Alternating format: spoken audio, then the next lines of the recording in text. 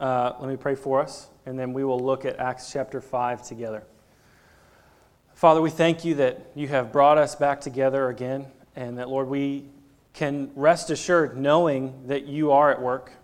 I pray, God, that you would sharpen our eyes, make us sensitive to what you're doing and how you're doing it and where, so that, Lord, we can celebrate even those small evidences of grace in the people around us and in our lives. Lord, we pray that we would celebrate that, no matter how small they are, that we'd be people who would celebrate even the smallest act or demonstration of your presence in somebody's life and in our lives, Lord. And so I pray that you would help us to do that, and that your word this morning would sharpen us to your Spirit and to the work that he's doing in us to make us the kind of people, Lord, that you just work constantly and freely among us and through us to reach those around us. And Lord, I pray that you would help us to be willing to receive your word to us. Lord, we know that it teaches us, but it also corrects us, and it shows us the way to go. And I pray, Lord, that our time this morning in a passage like Acts chapter 5 that can be challenging, Lord, would be a healthy corrective to us. I pray that it would be part of you breathing health and vitality into our church and into our church family. And I pray, Holy Spirit, that you would help me to teach, to be clear, to be faithful, and that you would help all of us, Lord, to be sensitive to what you have to say to each of us and to us together as a church this morning through our time in your word. So we give this time to you, and we ask you, Lord, please to be here, to be pleased, and that you would work unhindered, and that you would do wonderful things in our midst. We ask it all in Jesus' name. Amen. I came across a story a couple weeks ago about an older man who was in the news for reasons that you're not usually hopeful that you'll be in the news for. But he was in the news because charges had been filed against him, because in September of last year, he was discovered living in his home with the decaying bodies of his brother and his mom, who the best guess is that the mother died sometime a year before that. So he was discovered in September of 2016. The coroner's best guess is his mother died sometime in August of 2015, and his brother died sometime before that, and they're really not sure. And this man had been living in the home with his mother and brother's remains for at least a year, possibly longer. And initially when you read that story, you think, okay, this is like, he did it, he killed these people, this is even worse. Nothing of the sort. He was just, they had all been sickly and were living together to try to help each other and take care of each other, and his brother passed away, and then his mother passed away, and he didn't know what to do. And he felt stuck, and so he just kind of closed their doors and didn't go in there again. And from the outside looking in, we can hear that story and go, well, why? What would you be scared of? What would keep you from calling somebody to take them away and care for their bodies? And as I was reading that story, what came to mind was a quote by C.S. Lewis, where he was talking specifically about temptations to sin that other people experience. And he says, never make light of another man's sin, because you have no idea what it's like. And it's easy for us to make light of something that someone else struggles with or something that someone else is scared of if we ourselves don't have that problem. But for this man, he was scared. Maybe something happened. I don't know why he was scared, but he was scared. And so he didn't call for help from the people that could help him and actually get him out of this situation. And so in a very literal way, he was living in a place of death. And it took other people coming in and saying, this is not a healthy place. You cannot stay here. You can't keep living like this.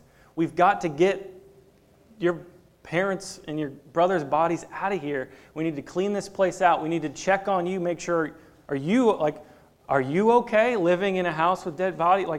There's just so much that has to happen to ensure that this guy can be healthy in every way. And in his case, it took somebody else coming in and saying, this is not a good place for you to be. This is not a good place for you to live. You are living literally in a place of death. And I thought about that story as we were coming into this chapter in Acts chapter 5 that is a challenging text for us not to just read, but then to wrestle with what does that then mean for us as a church. Because what often happens in church circles, or if you grew up in any sort of religious environment, the idea of repentance is often used as a weapon.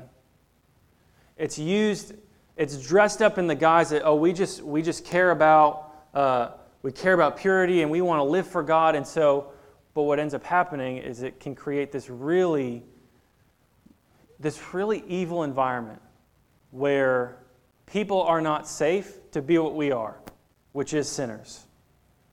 And if we're not safe to be sinners, that means that we're not really in a place where we can fully receive all of the good news of Jesus. We're not in a place where we can fully receive the ministry of the Spirit as He applies the work of Jesus to us and He heals wounds and He redeems us from sin. If we're not in a safe place, and if repentance is a weapon, then we're missing out on so much of what God wants to do in us, so much of His healing, so much of His help, so much of His provision. And yet often what I feel like what keeps us is it's not that we think we really don't have anything going on in our life that we have to confess. I think most of us know. The problem is that like this man, we don't often feel safe to give words to it. And so instead what we do, the closest we get is we'll say, I'm just struggling with whatever. I'm struggling with anger. I'm struggling with lust. I'm struggling with greed. I'm struggling with something. Here's the problem with that language. There's two things. Number one, when we talk about sin as just something we're struggling with, it can create a mindset where we're just the victim. And sometimes it is true that we are sinned against. And so then we learn to sin in response, even if it's not back at that person. You've probably heard the phrase that hurt people. It's true in our spiritual lives also. That when we feel hurt and wounded in some way, we will act in inappropriate ways in response. And so in some sense, yes, we have received wounds and hurts from other people. But we are still active agents in what we decide to do. We are still taking those steps and choosing to act in a way that we know is wrong or that we recognize we shouldn't do that anymore, and yet we still do it. And so when we just talk about sin and we talk about the things in our life in the language of struggle, it can remove us from it. And we can start to act and think and feel like we're just victims. If everybody else would get their act together, then I'll be all set. And we can't start there. Because number one, if you're waiting around for everybody else to not sin anymore, you'll never get to the place where you can actually get some healing and experience God's freedom and life in these places that you've been hurt. The second reason why it's not helpful is that it's too abstract. You and I don't sin abstractly. We sin very specifically. And when we confess in ways that make us the victim and our sin is abstract, and then we wonder why we don't seem to feel any victory or any growth or get past certain patterns that have plagued us forever. Because we're specific sinners, but we want to confess abstractly and put the blame on somebody else. But if we want to find the kind of health and healing and new life, we have to learn to be specific sinners. And we have to be people that can embrace that so that you and I can give safety to each other. Because when we live in a church and create an environment where unrepentance is the norm and that we are abstract sinners, that actually creates a place that is more threatening to us than anything that could come from the outside. In fact, I know our whole culture is sort of turned upside down, and it seems like, everything is coming at the church, and you've got talking heads who are just beating that fear and saying, man, the church is going to be oppressed, and they're trying to drive. I don't think anything culturally is a threat to the church. I don't think anything the government could do, I don't think anything social norms could do is a threat to the church. Because the church has lived through all of this 100 times before. They've lived through challenging sexual norms. They've lived through oppressive governments. They have lived through being pushed to the margins of society and having homes and possessions and things taken from them. They've lived through that. And you know what? The church has flourished. But you know what will kill a church faster than anything? What I am convinced the greatest threat to the church is? It is our own self-righteousness. It is our own commitment to ensuring I put out this pure and perfect image to everybody else around me, that I've got life together. I've got this thing figured out. That, I am convinced, will kill any church faster than anything outside the walls. The problem with that, though, is that requires something of us. To say that it's some cultural movement outside, whether it's the LGBT community or it's Planned Parenthood or it's those Democrats or maybe it's those Republicans, if it's anything outside the walls, it's easier because it's their fault.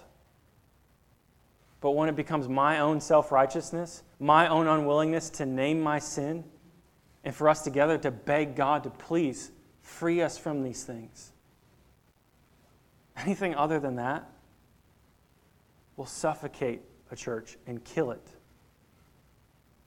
Because if we're so committed to our own self-righteousness, there's no room for God to work. So it's no surprise then when we're tracking with the early church, after Jesus has gone back to the right hand of the Father and the church has been filled with the Spirit and sent out in the power of God to share the gospel with everybody, they're moving along, they're sharing the gospel. We've looked at this. Peter preaches one sermon, 3,000 people are saved. Every preacher's dream. The next day, they're just going about their day, find a guy who can't walk, they heal him. All of this great stuff is happening. In Acts chapter 4, we see Peter continue to preach this sermon that he's brought before the religious elders. They're kind of going, what in the world is happening? Like, we're trying to get our head around this. And they just say, hey, maybe just ease up on the Jesus talk. That's the worst that the church has had it up to this point. So if you're thinking, put yourself, this might be a strange exercise, but put yourself in Satan's shoes. You knew Jesus was coming. You knew, okay, this is kind of the end of the deal. Like, this is it for me. Maybe if I kill him, that'll end it. And you go, oh no, like that seemed to pour gas on the fire. Okay, great. This church is going. God is with these people. He's working. What can I do to stop this? Well, like we've seen in history and even see in the rest of the book of Acts, religious oppression doesn't really seem to do much about it. Political oppression doesn't seem to, those things seem to help it. I know what I'll do. I'll get inside it and I'll find a way to just shut them off from the Spirit, to shut them off from the source of life. I know what I'll do. I'll get a guy to want to put forth this great piety, this great generosity, but I'll convince him, like, hey, keep some of that for yourself. It's a win-win. You look really spiritual, the church gets this money that it needs, but man, you still get to pocket a whole lot of it. And what we know, even just from political history, when you look at even the Roman Empire, what killed the Roman Empire? It wasn't that there was some greater political power that just overwhelmed them and crushed them, because Rome took over the known world. What was it that killed Rome? It was their own weakening from the inside. It was their lack of commitment to virtue. It was their self-indulgence, their pride, their arrogance to think that no one could ever possibly break the walls of Rome. And then one day, something that hadn't happened in centuries, the river freezes. And the Visigoths come just barreling down from Germany and destroy Rome. It wasn't that these tribes were just that much smarter and more powerful. is that Rome had weakened itself and corroded itself from the inside so that when any enemy came barreling in, there was nothing they could do. They couldn't stand up to it. And the same thing is true of the church, that if we allow ourselves to corrode from the inside, if we allow unrepentance to perpetuate this unsafe environment in this place where God's Spirit's not free to work and to move among us, that'll kill us faster than anything. It'll kill us faster than not having enough money to pay your bills. That'll kill you faster than not having a place to meet. Because it is a threat that threatens us on so many levels. And we see all of that in Acts chapter 5. That if you've been reading through the book of Acts, you should know, well, number one, the chapter and verses aren't inspired. So when God gave us the Bible, He didn't also say, okay, now this is verse 3 and this is verse 4. That was added later to help us as we read it. And so sometimes the chapter and verse breaks might not always be the most natural breaks. And I think that's the case here in Acts chapter 4 and 5. Because when we look at the end of Acts chapter 4, Luke has this transition statement that he puts in a number of places throughout the book of Acts that kind of sum up everything that's happened in this so far, and he's going to transition to something different. And we see that in verses 32 to 35, where he talks about that all of these believers who had come to faith, that they're of one heart and soul, and no one said that any of these things belonged to him, but that they had everything in common. Power was with the apostles, giving their testimony to the resurrection of Jesus, so on and so forth. Just describing this, not just all of these people that had come to faith, but the great love and generosity that they had among each other. And then he'll talk about one person in particular, and I really feel like this is meant to go with the beginning of Acts chapter 5, and I'll explain that in a second. But in verse 36, Luke tells us that Joseph, who is also called by the apostles Barnabas, which means son of encouragement, a Levite, a native of Cyprus, sold a field that belonged to him, brought the money, and laid it at the apostles' feet. Come into Acts chapter 5, verse 1. But a man named Ananias, with his wife Sapphira, sold a piece of property, and with his wife's knowledge, he kept back for himself some of the proceeds and brought only a part of it and laid it at the apostles' feet. What Luke is trying to do is set these two things apart. He wants the example of Barnabas to contrast with what we're about to see with Ananias. Because both of them had a piece of property, both of them sold that piece of property, and both of them brought money to the apostles. And if we just looked at that, we would think, man, they've got a lot of wealthy people in this church. They've got a lot of generous people in this church. What's really the problem? Here's the problem. And Luke tells us a little bit of it, but then his interaction with Peter in verse 3 gives us more of an insight. That he, with his wife's knowledge, he kept back for himself some of the proceeds and brought only a part of it and laid it at the apostles' feet. That in and of itself isn't the issue. And Peter will say that in verse 3. The issue is, the great problem is, as Peter says, Ananias, why has Satan filled your heart to lie to the Holy Spirit to keep back for yourself part of the proceeds of the land? He'll keep going in verse 4, that while it remained unsold, did it not remain your own? And after it was sold, was it not at your disposal? Why is it that you have contrived this deed in your heart? What Peter is getting at is that the problem is not that you had this piece of land, right? They're not, the church is not operating under this idea that everyone in the church, all of your stuff belongs to everybody else, and so no one has their own possessions. That's not how the church operated. So he's saying, look, this belonged to you. It was yours. Nobody made you sell it. And so why then did you sell it and bring the money and keep some of it? You could have done all of that. You could have kept the land, you sold it. You could have kept all the money, but you wanted to bring some of it. He said, none of this is wrong. If any of you had a piece of land and you said, hey, I want to sell this and I want to give to some ministry, you're not under any compulsion to sell that land. You could keep it, but you feel like, hey, I want to sell this. And if you sold it, however much you've got, if you wanted to split it right down the middle and keep some of it for yourself and then give the rest of it, fine. There's no problem in any of that. And there's no problem in anything that Ananias did, except he wanted to act as though he was giving all of it while keeping some of it. He wanted all of the honor without any of the sacrifice. He wanted all of the respect and the perception of being this spiritual giant and this incredibly generous person, even though he wasn't generous at all, and he was actually more concerned about his pocketbook, but he wanted to look really spiritual. Peter's saying this is a huge, huge problem. So much so that he will say, you at the end of verse 4, you have not lied to men but to God. And what an unrepentant heart will do, the first thing that it threatens is our fellowship with God. It threatens to cut us off from the very source of life to begin with. And so in our attempt to look really spiritual and feel really pious, we are actually cutting ourselves off from any opportunity and any hope to have any real spiritual vitality at all. We're going about it the wrong way. We're going about it backwards. And so it becomes a threat not just to us, but to our very spiritual life.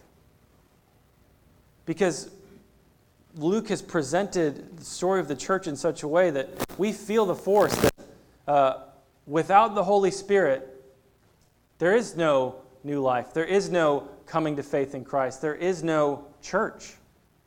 And so if we are committed to being ambiguous, abstract sinners who are just victims to things, rather than naming our sin and knowing what my faults are, knowing where I'm broken, knowing where my sin patterns are, and naming them and pleading for the blood of Jesus to help to cleanse me and for the Spirit of God to help me to overcome these things. Unless we are like that, we are going to cut ourselves off. And that sounds like a strong thing to say, but there's this tension between the ministry of the Spirit and our fellowship with God. Because this New Testament will talk about the work of the Spirit in such a way that on the one hand, that when you come to faith in Christ, the Spirit is given to you. He is a seal, a sign that you belong to God and that you will forever, that you're His child and that He's not going to abandon you. And yet at the same time, we can live and act and choose to conduct ourselves in such a way that cut ourselves off from Him.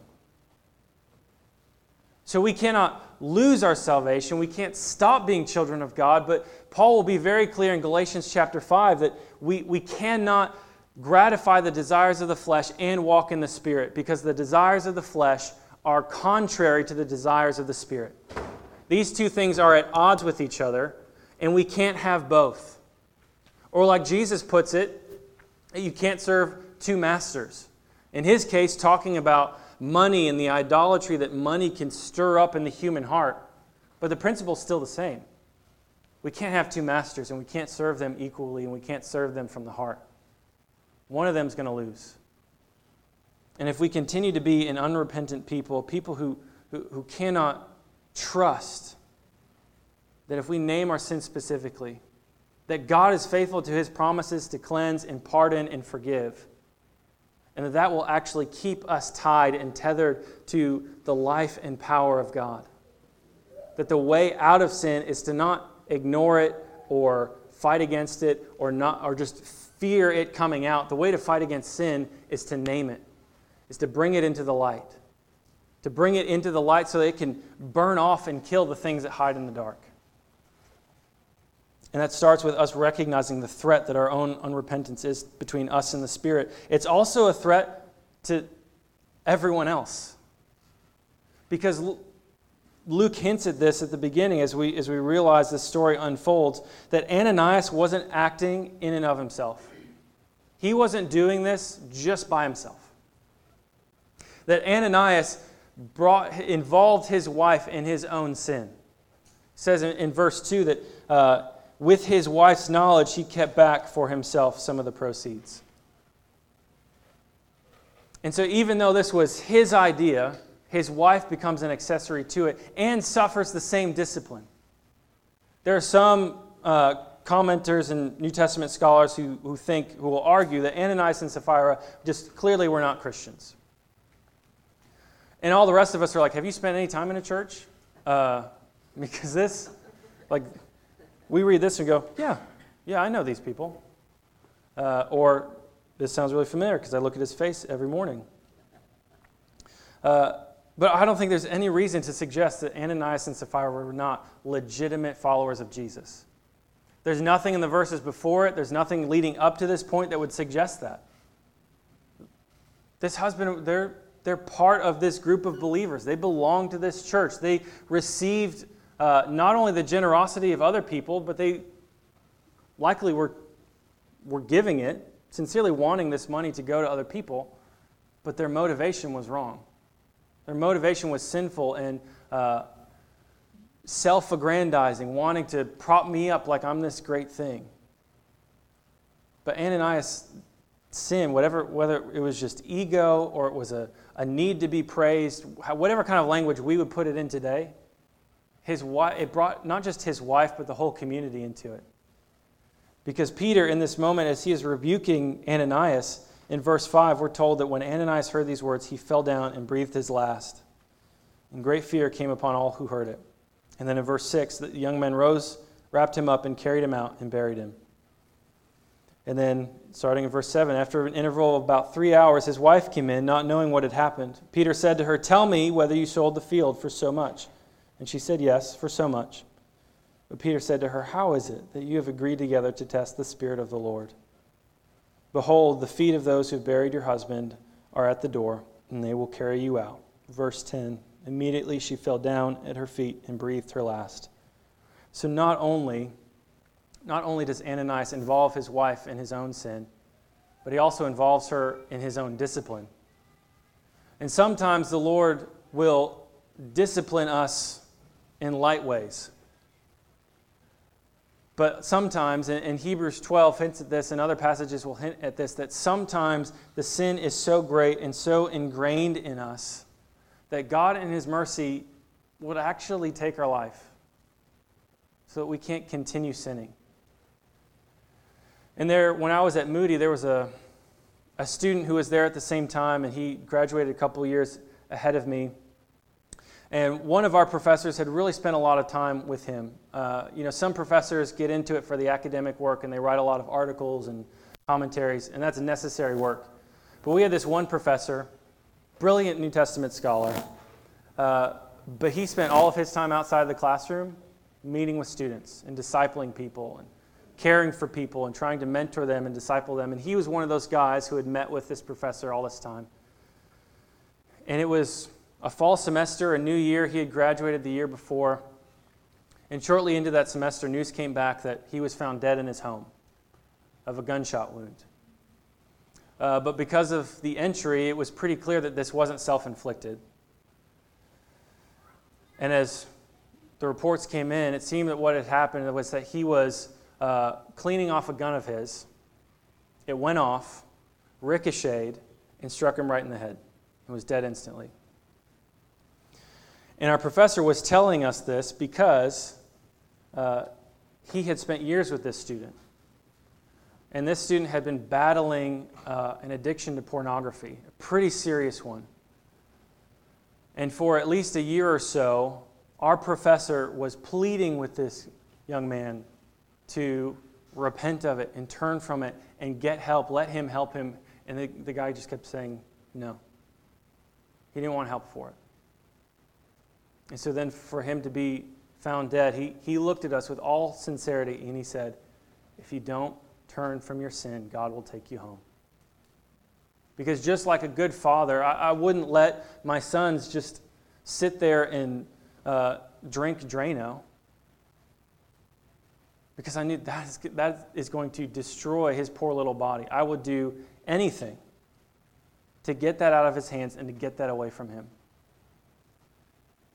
Even if in the process I had to, what would seem like hurt him, to get it away from him.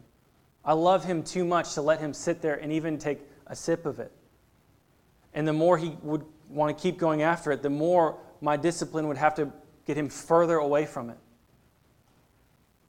And so Ananias' sin doesn't just involve him, and the discipline doesn't just fall on him, it falls on his wife and then involves the whole church. Because in this day, again, there was no government-sponsored aid. If you died, it's on your family. It's up to them to take you, to clean you up, and bury you. or the Romans would just cremate, but it was still on you. And so here's the early church already operating as a family, sharing each other's burdens, caring for each other, taking on other people's debts. And now here, this man thinking, oh, I can just do this one thing, I'll look really great, but it won't cost me a whole lot. And it ends up costing his family and the church everything. Because the church has just lost a couple. They've lost two of their own. And the church has now had to take on the cost of caring for their bodies and burying them. So in this one self-righteous act of quote-unquote generosity becomes actually a great expense to the church. And the church still rises up. The young men still take both his husband and wife away. They wrap them up. They care for them. Do everything they're supposed to do to care for these bodies. But the fact remains that their unrepentance and their sin cost the church a lot. And it didn't just cost them their own personal fellowship with the Spirit, but it cost the church. It cost them relationships. It cost them people. It cost them finances. It cost the church in every way. And here's the other big thing. The third way that this is a threat is that Peter hints on something that for most of us, because again, we're good Western, Enlightenment, educated people, we tend to pass over it just as sort of spiritual language. But the New Testament really doesn't let us think this way. Peter looks at Ananias and said, why have you let Satan fill your heart to lie against God? Why have you let Satan convince you to do this? And for us, we will look at that and go, oh, these Bible guys. Yeah, okay, he's out. Satan's out there. And we might say in principle, or on our statement of faith, or maybe in a theology test, yes, Satan exists and angels and demons exist, but that's about as far as we go with it. But the New Testament doesn't let us stop there. The New Testament presents to us, no, we're in a real struggle here. Nothing short of warfare. Paul will even use that language in Ephesians chapter 6 when he says, we don't wage war against flesh and blood, but against the powers and principalities and rulers of the air and forces of spiritual darkness.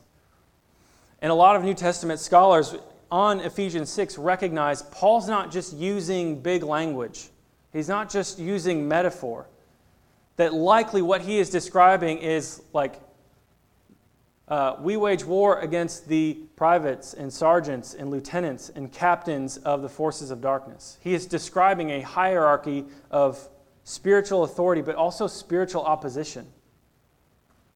And earlier in that same letter, in Ephesians chapter 4, when Paul is talking about all of the sort of different moral commands, he's laid out the gospel and how it frees us in Christ and it makes us new people, and all of these diverse people are coming together in one man. All of this incredible stuff that he's talking about, what Jesus has done, transitions in chapter 4 to then start to talk about how do we live? How does this change how we live? And that's where he talks about things like, don't let any corrupting talk come out of your mouth, but only what's useful for the building up of others. Be angry and do not sin. Do not let the sun go down on your anger. And then he says, do not give Satan a foothold. And again, we tend to read that metaphorically, but likely the best sense is that the more we live in unrepentance and the more that we allow sin to reign in our life, the more we are saying on a spiritual level, I know God may have made me his son or his daughter, but really, I'm committing a spiritual act of treason. I'm committing myself to sin, Satan, sin, and death. And the picture that Paul is painting in these words, it's like sin and death and Satan just kind of get this handle on our chest and can just kind of pull us around wherever we want to go, wherever he wants us to go. And that the way that we live in this life then, the way that we fight not only sin, but we fight the real enemy of our souls, is that we plead for Jesus to work. And we beg for him to do what only he can do, and that we repent of our sin and ask for that cleanse and pardon that he has secured for us through his death and resurrection. But also, what it has done, as Jesus says in his own teaching, is that he tells a parable of a strong man, that you don't break into a strong man's house until you first bind him up, and then you take whatever you want. In Jesus' parable, he's the one who breaks into the strong man's house. He is the one who binds the enemy. So that in 1 Peter chapter 5, Peter will tell us that Satan roams about roaring like a lion, seeking whom he may devour. And yet we come to Revelation chapter 20, and we recognize my best way of understanding Revelation chapter 20 is it's not sometime in the future, but sometime now, and that what has happened is through the death and resurrection of Jesus and the pouring out of his Spirit on his people, Satan has been bound and hindered. So he can't just roam free and do whatever he wants in this world anymore, because Jesus is taking back what belongs to him. And so when we live in unrepentance and when we try to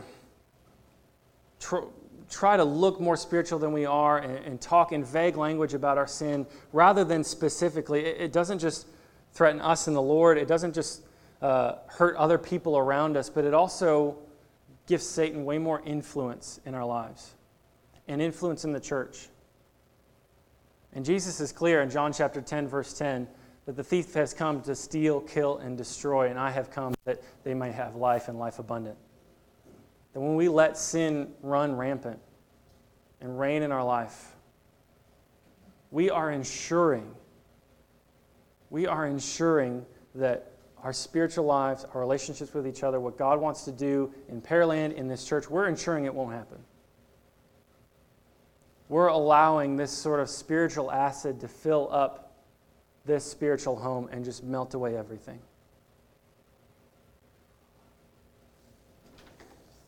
And yet the challenge is, the idea, at least culturally for many of us, the idea of repentance has been used to hurt so many people, that it's hard then for us to know, well, how do we do this wisely? How do we create a culture of safety? And I think part of it begins with me. I think part of it begins with those who lead the church. That part of my job, that maybe you won't ever see it, but part of my job is to ensure that I am listening to the Spirit, and as there's sin in my life, being quick to confess it, and quick to repent of it, and quick to throw myself at the cross in the empty tomb, and to trust that His cleansing is sufficient for me. But also something I've begun to do is to pray, Lord, however the enemy's working, whatever he's doing in me, stop it. Being a part of, our church being a part of a Presbyterian denomination, that means creeds and confessions like Westminster Confession are a big part of what informs our faith and how we sort of express what we see the Bible teaching. And one of the interesting parts about it is the Westminster Confession talks about the offices of Christ, the roles that he plays. That he is a prophet, he is a priest, and is a king. And the confession reads, as our king, he fights against both his and our enemies and defeats them. And I don't think that's metaphorical language. I think that is real, specific language, that when we feel like there is sin in our lives that we just can't get past, or there is wrong thinking and the truth just cannot get in, when we go to pray or read Scripture or come to gather with God's people and we just have no interest and we just find every reason to run from it. The response in moments like that, or when sin is just having free reign, is to not just say, okay, I'm going to trust that Jesus forgives me and that His blood covers me and I'm okay with God now and I just need to try harder.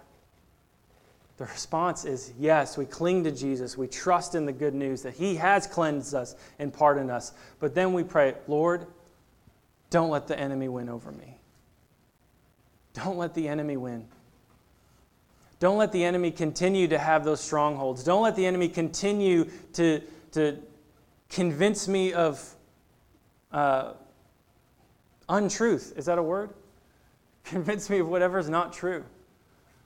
Don't let the enemy find ways to keep me from you and from hearing from you and seeking you, because he'll do everything he can to do that.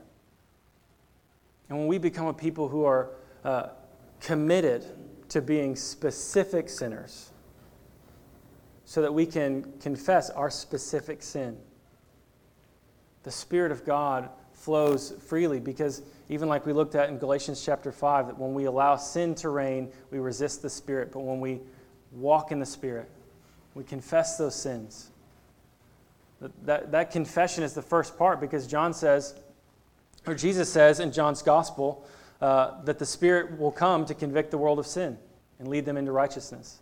The first work of the Spirit is to convict us of sin and to remove those sins from our life so that He can work in all of those other ways, so that we can see Him reach those people around us with the gospel, so that we can see Him help us share the gospel freely and show the gospel through acts of justice and mercy.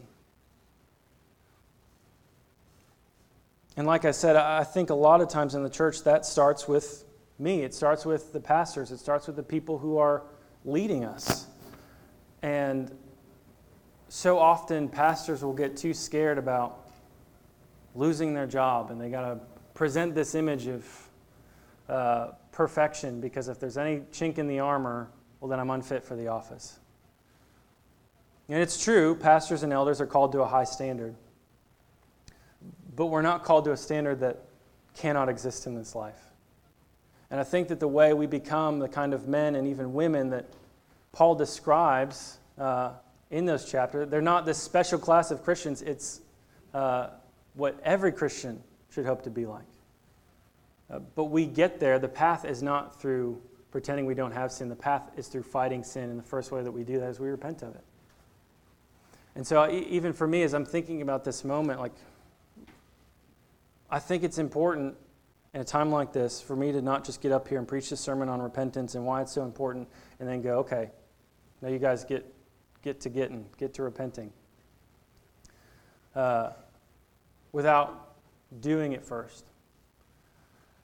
And one thing that I have to confess is a couple weeks ago,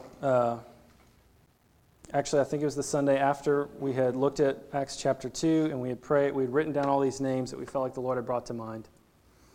And we're praying not just that God would save these people, that He would double this church in 6 months, and that He would do it by saving these people. And then I left that day, and most of you know I've been in the church planting world for the last couple of years in Houston before I came here. And so I have a lot of friends who have planted churches and are working on planting their churches. And one of those friends just launched public services for the first time 2 weeks ago. And he has been working up to this moment for 2 years, easy. And the day finally came and he launched this church. And on their very first Sunday, they had 464 people.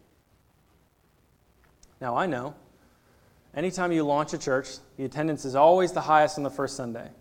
And then it drops a good 30 to 50% the next Sunday and down and so on. And so they'll probably settle in somewhere around 150, 200. And I mean, they're doing great work. And I love this guy. He's been a great friend. And I couldn't be more excited for him. Except, you know where I'm going with this. You start to get jealous.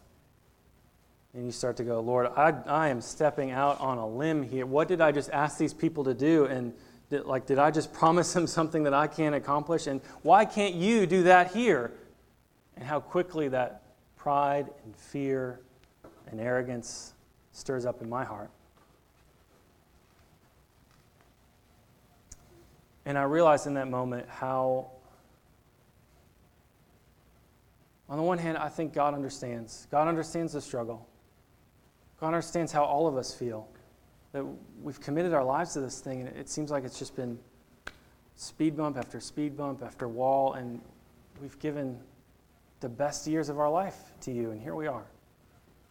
And yet people are out there first Sundays, 500 people.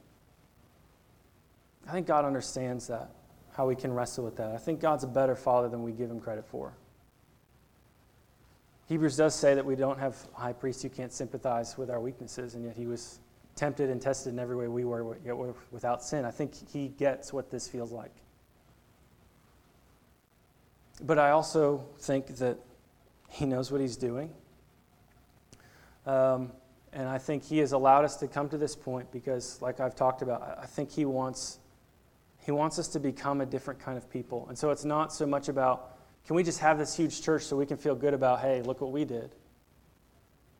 But do we really want to be a church that wants Him and wants to see Him work and to see Him move and to see Him do what only He can do? Because could you imagine if in 6 months or a year or 2 years from now, we look around and Maybe we've got 150 people or 200 or maybe 464 people. But all of those new people are people that God has brought to himself. And so we don't just have all of these warm bodies. We have stories of God's grace and his power and his mercy. And we are this community that has experienced that over months and years. Can you imagine what that would be like? Because there's stuff we could do. We could go get a loan, or I could go raise a bunch of money. We could get all the cool stuff. We could get a crowd, and we could feel really good about it. And in my heart, I realize that even though God understands how I feel, how much of my heart is really not as concerned about the kingdom of God as I want to think.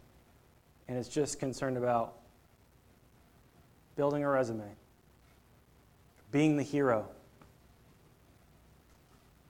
And so I think what God convicted me of, and what I think is important to repent of publicly, is just the pride of feeling like, God, you owe me that. You put me through so much crap already, like you owe me that. God doesn't owe me that. And also the pride that comes with thinking like, I could be the hero. That I'm the solution to all. I'm not the solution. He is. And so what I'm confessing to you is that pride and that arrogance that puffs me up. And I don't want that festering in the background anywhere. I don't want that influencing this church or any of you in any unseen or unknown ways. What I want is to make room for God by his Spirit to move without any hindrance, without any opposition, and then trust that he will do something incredible. And that I also hope that in hearing your pastor say, like, man, I'm really struggling with this. And I struggle when I see God bless other churches. It's not that I am opposed to other churches. We need as many churches in the city as we can get. But there's still part of my heart that is pretty wrapped up in me and wants to see me be made something important, rather than really concerned with God, what are you doing and how can I be a part of it? And what I hope in saying that is that you know specifically, hey, this guy needs Jesus as much as I do, number one. But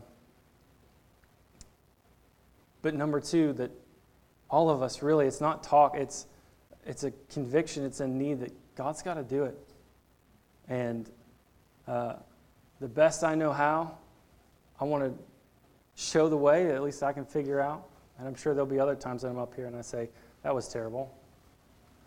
But I also hope that we can create an environment of safety where we can be specific sinners and we can receive that specific health and healing and forgiveness and cleansing from Jesus, and that his Spirit can work in powerful ways among us.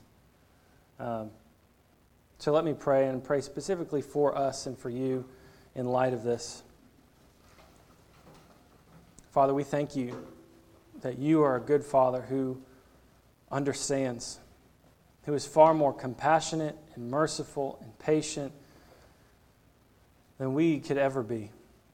And we thank you, Jesus, that you are our sympathetic high priest who has experienced all of the pain and the tension and the confusion of life in this world, and you did it without sin, but you still know what it feels like. And that you know most of all what it's like to have, Lord, we just feel like maybe God has turned his back on us, but you know what it's like for God to forsake you. Because he did that on the cross for our sake. You allowed yourself to be forsaken by God so that we could have life, so that we could know him. And then you send your Holy Spirit so that you can be with us and in us and among us, and so that you're not some far removed deity, but you are with us. That your Spirit makes Jesus real to us. He makes him present with us.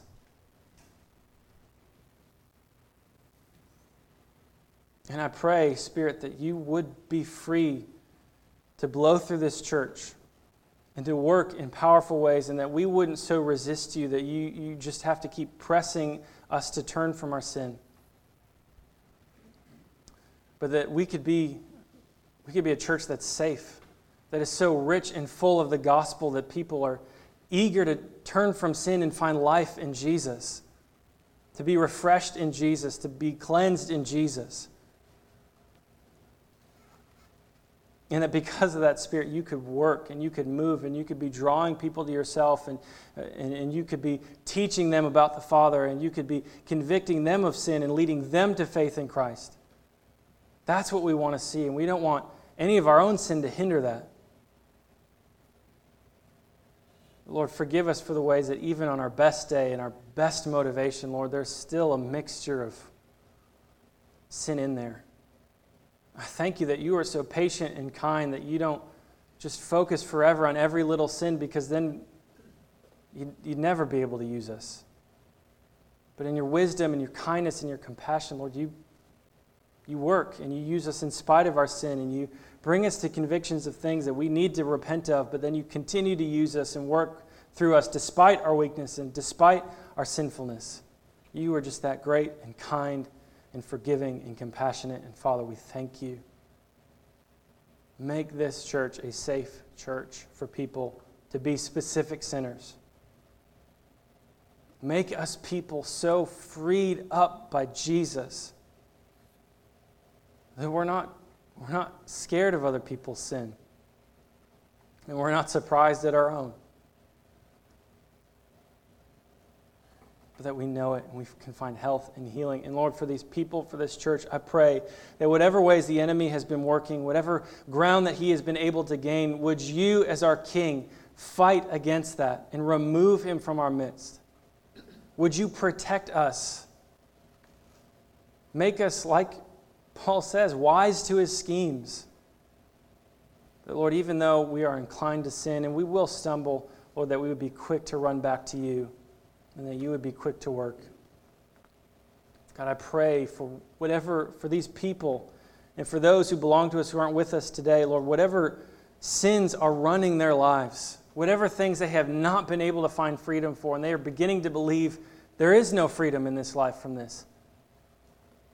I pray that you would free them through Jesus, that you would show them just how great your power and your love is, that you would not let the enemy win among us, either by trapping us in sin or, Lord, by suffocating the life out of this church.